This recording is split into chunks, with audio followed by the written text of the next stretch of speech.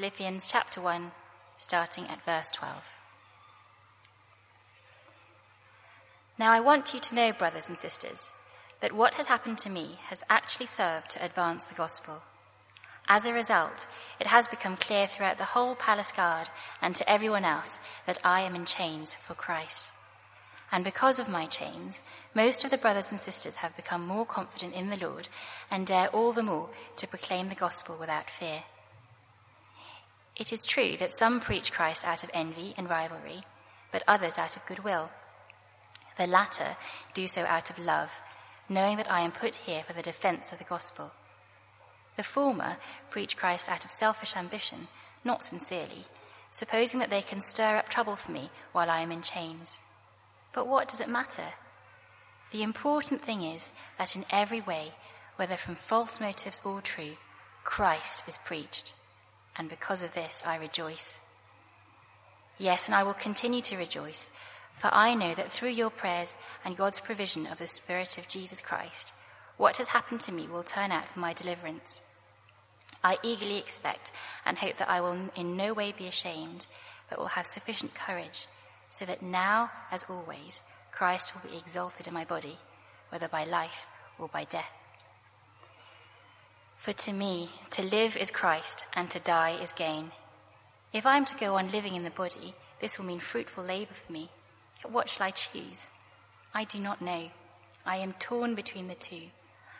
I desire to depart and be with Christ, which is better by far, but it is more necessary for you that I remain in the body.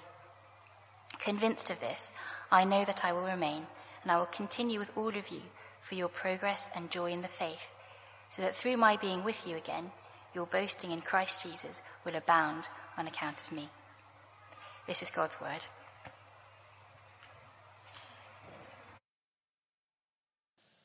Paul can say, for me to live is Christ, to die is gain.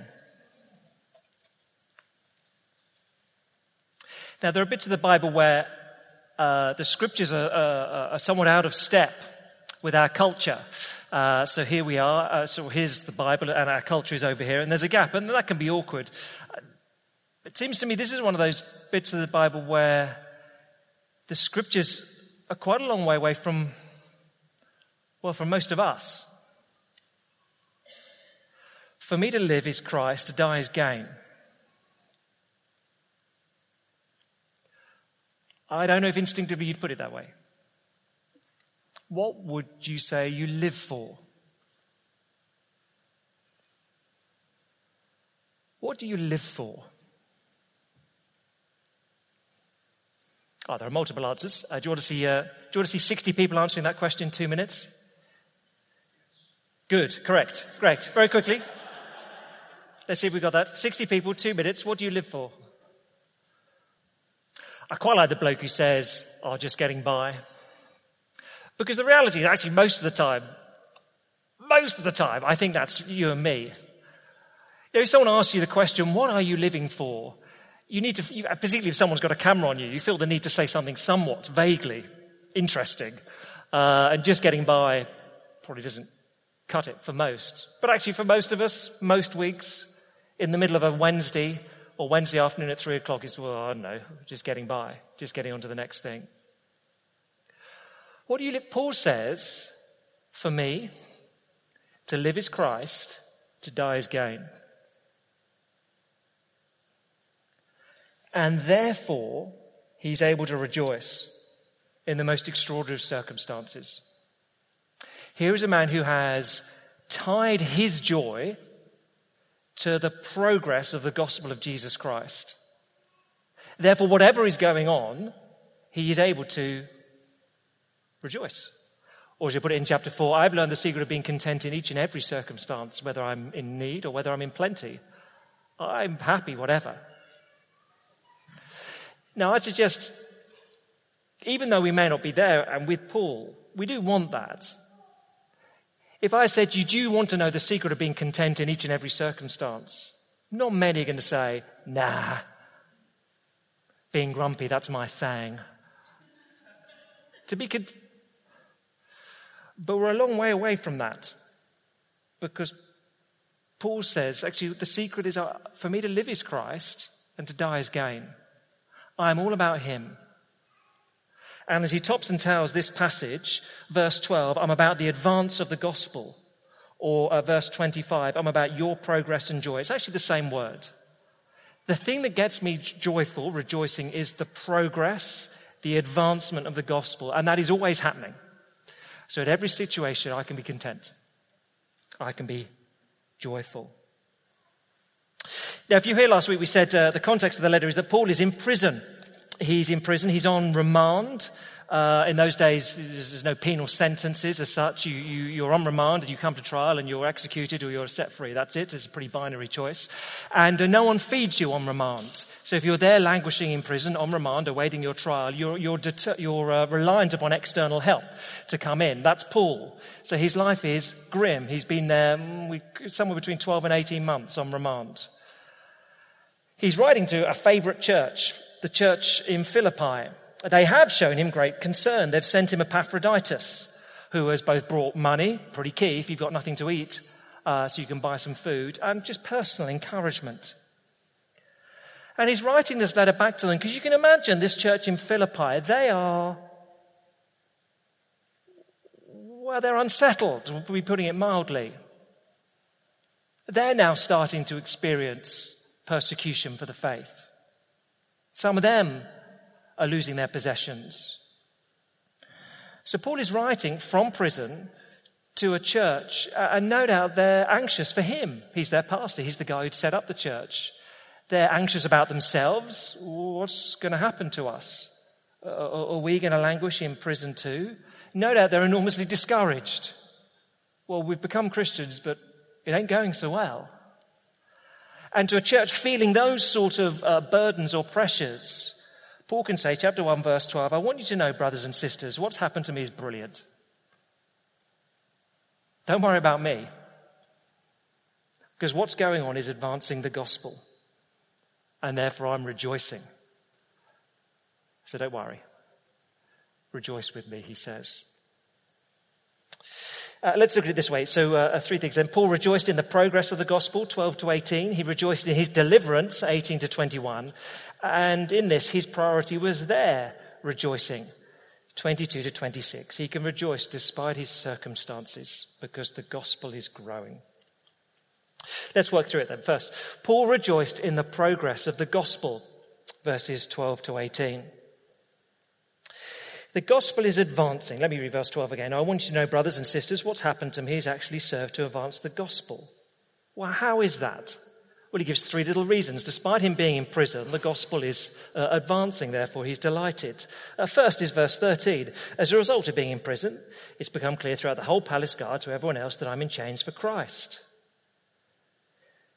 He said, yeah, I'm in prison, but it's fantastic because I've wondered for ages, how do I share the gospel with soldiers? And now I'm in Rome, and the emperor's Praetorian Guard, about 9,000 of them, I get to share the gospel with them all the time. So you remember when I was with you, I was thinking, how do I share with the military this wonderful news about Jesus? Now I'm in prison and surrounded by soldiers. It's fantastic. I'm so excited by the opportunities I've got. That's what he's saying. You can't stop this man. There's the first reason he's encouraged. He's sharing the gospel with soldiers in prison. 2, the believers are being emboldened. Verse 14, because of my chains, most of the brothers and sisters become confident in the Lord and dare all the more to proclaim the gospel without fear. Others who are Christians are looking at Paul in prison thinking, oh, he's still going. He's not caving in. It just puts a little bit of steel in the backbone. So the soldiers are hearing the gospel. Others, Christians, have become more confident.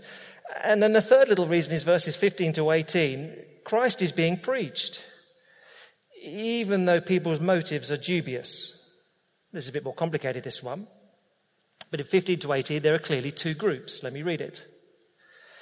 It is true that some preach Christ out of envy and rivalry, group 1, but others out of goodwill. The latter do so out of love, knowing that I'm put here for the defense of the gospel. That's group 2. But group 1, the former preach Christ out of selfish ambition, not sincerely, supposing that they can stir up trouble for me while I'm in chains. So clearly two groups. One group love Paul, and they can see that he's in prison because of what he believes. He's in prison because he won't deny Jesus Christ. And so they're encouraged. And they keep on preaching the gospel, because they're with him. There's another group who clearly don't like Paul. There's some sort of personal rivalry. And they want to cause him some distress. They want to stir up trouble for me. It has the sort of sense of an internal issue. They want to stir up unrest or unease, or they want to make Paul miserable in prison. We don't know the details of how they think they're doing that, but clearly there's some sort of personal rivalry.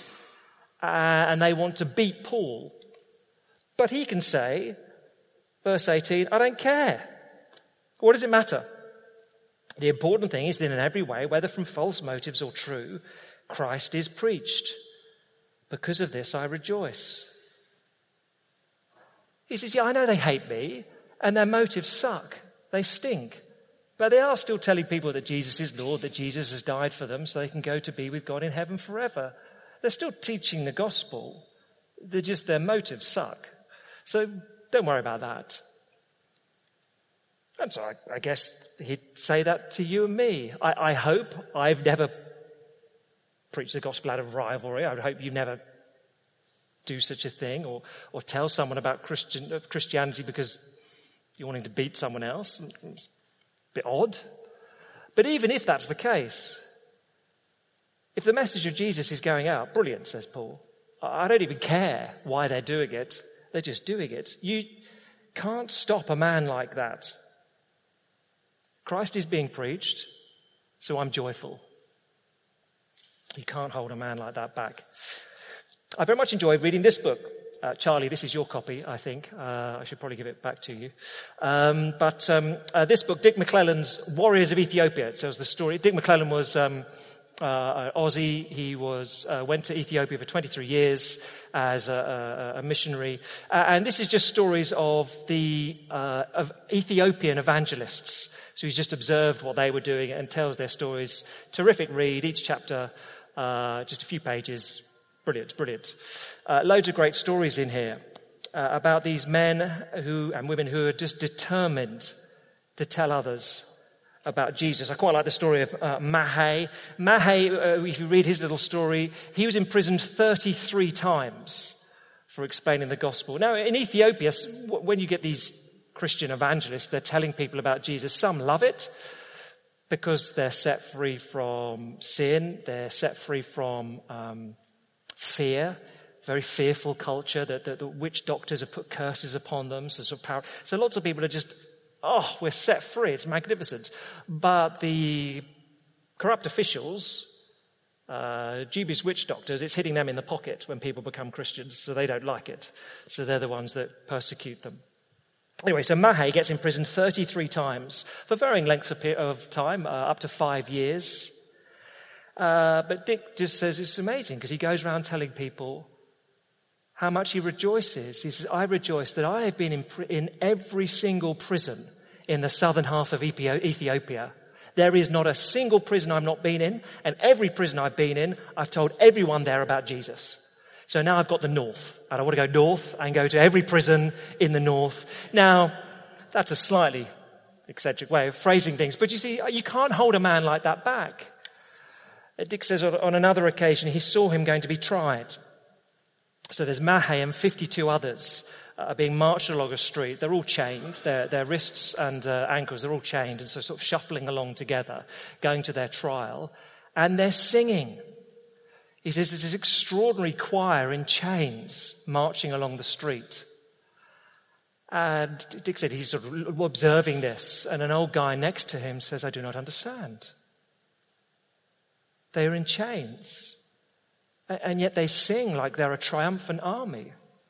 Why is that? Well, let me tell you. They have got a useful conversation. But they stand their trial, and all of them are imprisoned for a year for overturning cultural values, I think is the charge against them. But as they're marched off to prison, they're singing. He quotes their songs. I don't think they translate very well because they sound like pretty daft songs.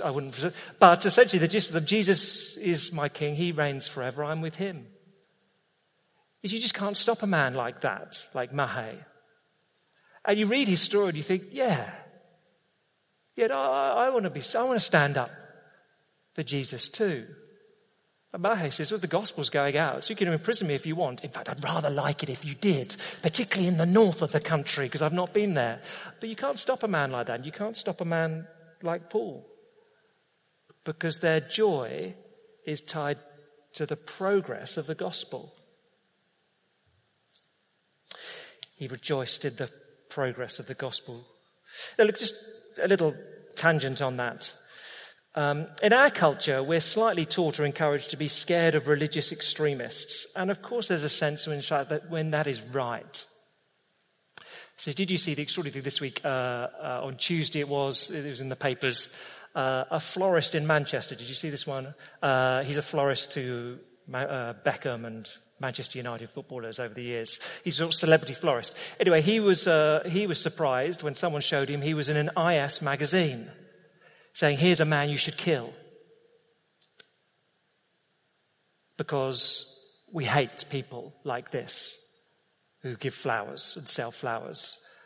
And this should be one of the places, if you're a lone wolf, you should go and kill this man. There's loads of other places named Bondi Beach and all sorts of things. Now that is, this guy, what am I doing in this magazine? What have they got against me? And of course that's horrific. And that sort of hatred is despicable. But please, I hope we can all distinguish, not everyone in this country can, between a message of hate that says kill innocent people and Paul or Mahe's message of love, which says we want to go and save people. You might call this man an extremist. You might call Paul an extremist. But an extremist with a message of love who'll go and serve people is very different from one with hate who wants to kill. I hope you can see the difference between those two. It really is extraordinary difference. But I guess for you and for me, for most of us here, if we're Christians and we read sort of Philippians chapter 1 and we think, well, I'm not really filled with the joy. The spread of the gospel doesn't really get me excited particularly very much. Then we're malfunctioning. Something's gone wrong. Because Paul will point out to us, what is more exciting than this? Than the message of Jesus Christ saving people from hell for heaven forever. That's spreading. What people are becoming Christians. What's more exciting than that? As if you never find yourself getting excited by that, you read this book for a start. Dick McClellan, Warriors of Ethiopia. Tim Kesey's book is another great recent one. Dispatches from the Front Line, just stories of the last 5 years. All the stans, people becoming Christians in the Afghanistan, Uzbekistan, etc. Fantastic. It just makes you think, brilliant. This is wonderful. Paul rejoiced in the progress of the gospel. Second thing, verse 18 to 21, he goes, okay, let's look forward. I was rejoicing in that, but I'm going to continue to rejoice. Verse 18 to 21, he rejoiced in his deliverance. Verse 18. Yes, and I'll continue to rejoice going forward, for I know that through your prayers and God's provision of the Spirit of Jesus Christ, what has happened to me will turn out for my deliverance. I eagerly expect and hope that I will in no way be ashamed, but have sufficient courage so that now, as always, Christ will be exalted in my body, whether by life or by death. Okay, look, I can rejoice in two things. I'm going to continue to rejoice in two things in particular. Verse 19, I know I'm going to be delivered. Verse 20, I know, or I hope, eagerly expect that I'll stand up and be courageous in court. Those two things cause me to rejoice. But what actually is he talking about? Verse 19, I continue to rejoice because of my deliverance. Now that can't just mean I'm rejoicing because I know I'm going to be set free, because he doesn't know that. But this word deliverance is just the normal word for salvation. A sort of footnote will tell you that. So he's saying, I'm delighted in whatever happens to me, I'll be vindicated in God's courtroom, no matter what happens in Caesar's courtroom. I'm excited by that. And verse 20, I know I'm not going to bottle it. There'll come a moment in court where the question is put to me, Paul of Tarsus, do you insist that Jesus is your king and Caesar is not?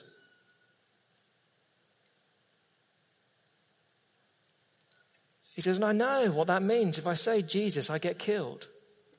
But I'm confident I'm not going to bottle it. Strikingly, he's confident for two little reasons. There in verse 19, I know that through your prayers and God's provision of the Spirit of Jesus, I'll be delivered. Now, that's quite striking, isn't it?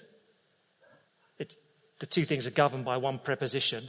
As you pray, the Spirit of God will help me stand up for the truth and say the right thing. And I'm confident that'll happen because I know you're praying for me. So Paul, how do you feel if you get a letter like that? I know that when I stand in court, I'll say the right thing because you're praying for me. You might think when you receive that letter, better pray for him. Better pray for him. Because our prayers make a difference. Verse 20 gives the purpose of all this. I pray that I have sufficient courage so that, in order that, here's the main purpose. As always, Christ will be exalted in my body, whether by life or death. For to me to live is Christ and to die is gain.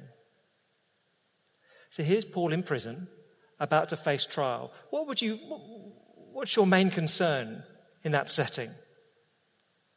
But dear Philippians, please pray that I get acquitted. Please pray that the guards don't treat me too badly. But Paul says, look, I don't care what happens to me, just as long as Christ is glorified. Can you just pray that? He says there are only two options, I guess. Verse 21, to live is Christ, to die is gain. If I live, I'll keep on serving Jesus. If I die, I'll go to be with him. Brilliant. Now that's why a man on trial for his life can rejoice.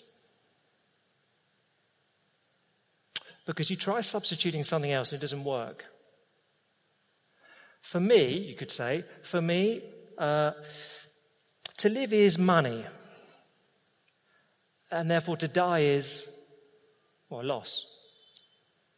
To live is comfort. To die is, well, loss. For me, to live is career.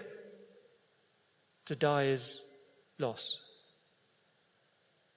For me, to live is fame. To die is loss. Therefore, you're going to be anxious. Therefore, if the things you love are threatened, you can't be joyful. But also, look, for me to live is Christ. If I die, what does it matter? The gospel's spreading, the gospel's progressing, I go to be with him, brilliant. I cannot lose. Because my joy, says Paul, is tied to something that matters. What do you live for? Paul would ask. You've got to have some purpose. Day by day, I was just getting by. Or the majority of those were, I live to inspire other people. To do what? Well, this is such a vacuous thing, isn't it? To inspire other people to do what? To eat their bananas well? I mean, what are you living to inspire people for? It's this sort of vacuous nonsense that people talk about these days. I live to mentor other people. To do what? It's like, to mentor them to do what? To juggle 5 balls in the air? What does that matter? Paul says, for me to live is Christ. And the progress of his gospel, that is something that inherently makes your life meaningful.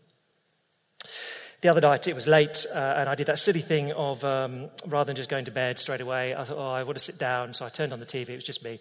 Turned on the TV, and what's on? And it was a program about public transportation in New York City. Now, objectively, it was a tedious program. There was nothing very exciting about watching. They tried to create some drama. Oh, a train has crashed on what's it done? Oh no, it hasn't crashed. It's just stalled on track 15. Yeah, that's not exciting. The only bit that was vague, it's late and you're watching this thing going. But anyway, there was one thing which was vaguely interesting, which was about the new line that's being built from Queens into Grand Central, East Coast, something or other. Not East Coast, what East something anyway, East Line. And it's a big new line, and it's encouraging to read that sort of big public engineering projects in the States are also useless. It's 14 years delayed. Its costs have tripled to over 11 billion. It's now due to open in 2023. So it's quite encouraging that these things go wrong everywhere. But you got introduced to the bloke in charge of the whole project. I mean, it's a massive thing that they're doing. It's a Channel Tunnel sort of equivalent. And he was a third-generation mining engineer. And in that wonderful, culturally acceptable way, he had the same name as his father and his grandfather, who was whatever, Michael Leary the Fourth or something or other, that wonderfully cultural way. And he was a mining engineer, and as was his father and grandfather. So it was kind of what he did and what the whole family did. But you could tell when he was interviewed, he loved it. So you spend all your time underground in the dark, covered in dust. Yeah. Why are you so excited about this project? Oh, man. I won't go any further than that. But 160,000 commuters are going to come in on this line every day. Every day. And then they'll go back home again. And this is going to stand for decades and centuries. So I'm going to have built something that 160,000 people use every day for centuries to come. That's a life well lived, isn't it? And you think, well, that's quite good. No doubt when it's completed it's due to be 2023, so let's call it 2040. When it's completed, he'll be there and he'll cut the ribbon and he'll get a nice round of applause. And of the 160,000 people who use it every day, not a single one of them will know his name. And it will collapse eventually. And it's quite a good thing to give your life to. I mean, he's been working on this project personally for 16 years. And he's got a long way to go. It's quite a good thing. It's quite useful. And it animated him. But Paul said, to give your life to the growth of the gospel, which lasts into eternity. And the living God knows precisely every single thing that you do. That is a life well lived.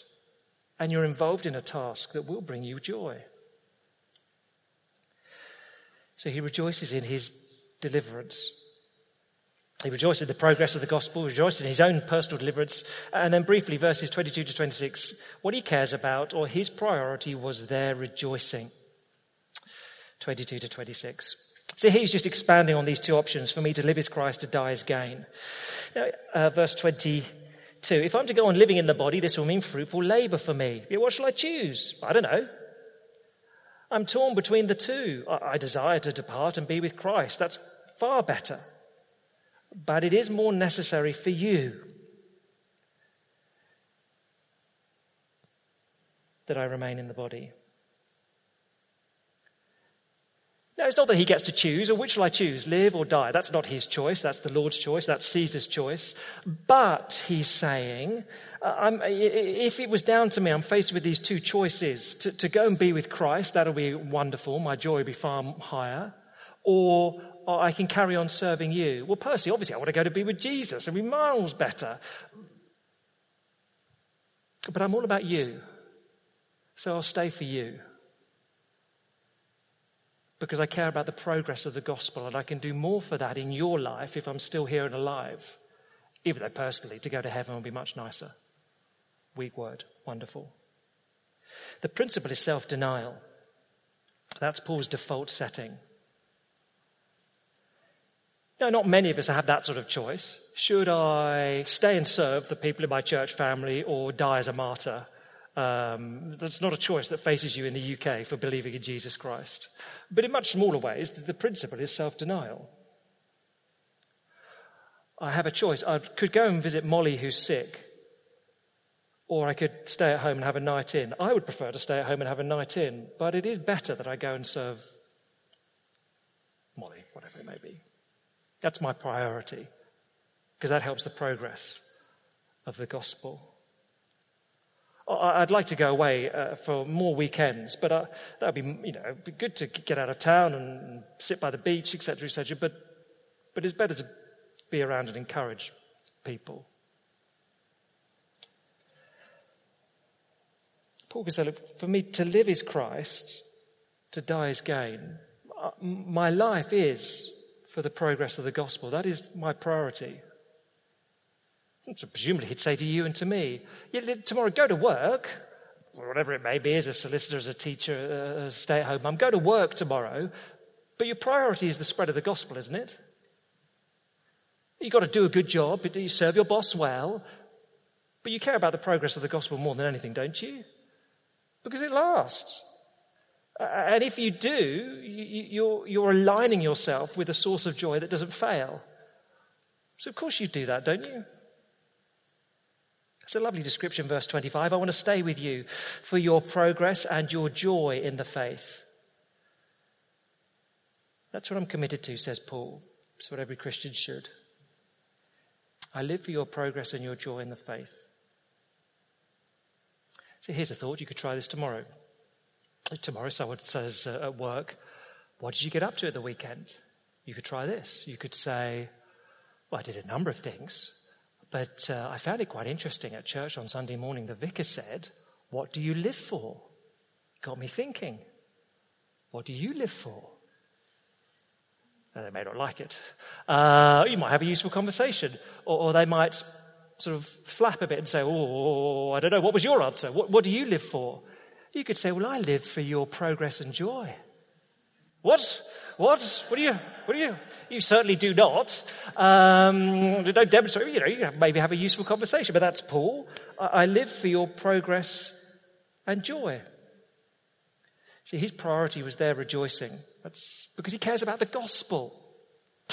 About years ago, I heard, this is so twee, but that's stuck in my head. I remember years ago hearing a sermon from an Australian preacher, Philip Jensen. I think it was on this passage, I can't quite remember. But he said, look, here's how joy is spelt. Jesus, others, you. That is so trite and naff, isn't it? And that's why I've remembered it 15 years later or whatever it was. See, that's really how you find joy in the Christian life. You look to Jesus, you serve others, and then yourself. Because if you're committed to the progress of the gospel, you are aligning yourself with a source of joy that never fails. So there's why Paul can rejoice in these extraordinary circumstances. Would you be rejoicing in prison if your life was about to end, or so you feared? Well, you can do if your joy is tied to the progress of the gospel. So I wonder if most of us, and certainly I'd include myself, live our lives a bit like this. Here's our world, and here's our life.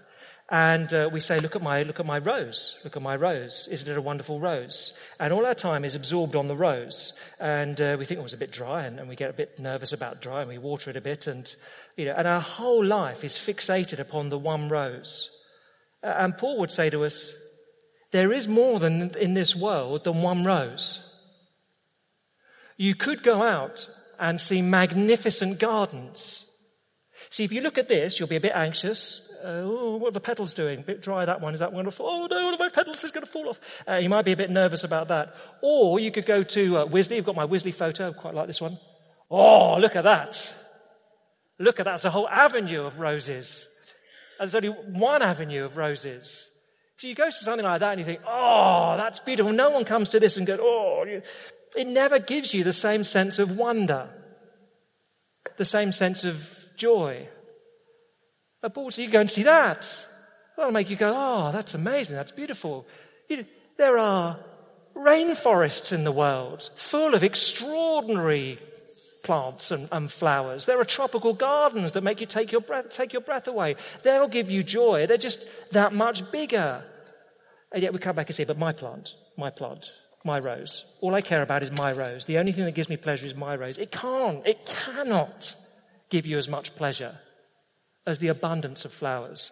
And Paul will say, if you live your life for just yourself and something small and progression in your career and to be a mentor to someone and to live to make others inspired or whatever it may be, or what gives me purpose in life is attempting to live to 110 years old. Good luck with that.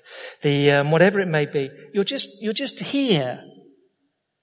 And it cannot bring you as much contentment, joy, pleasure as looking up and seeing the gospel is spreading.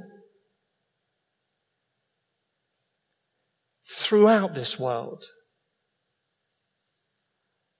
And even if your own plant wilts, the gospel is still spreading. And that is a source of enormous rejoicing. You see, only with that sort of attitude can you say, I've learned the secret of contentment in every situation. I am rejoicing because the gospel is progressing. Because for me, to live is Christ. That's what I'm all about. If I die, I gain. Therefore, whatever is happening, I can rejoice. I'm not there yet, clearly, but we can move that way. Let's pray together.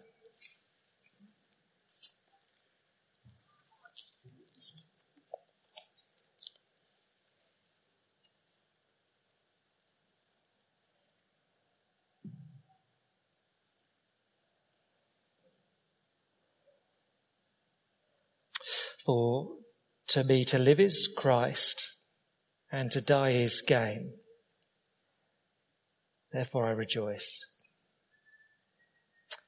Father, would you move us more to where Paul was, so that our joy is not tied to the fleeting things of this life, not the fleeting pleasures of a happy holiday or something going well, a good week at work, but joy in the progress of the gospel which is taking place across this planet.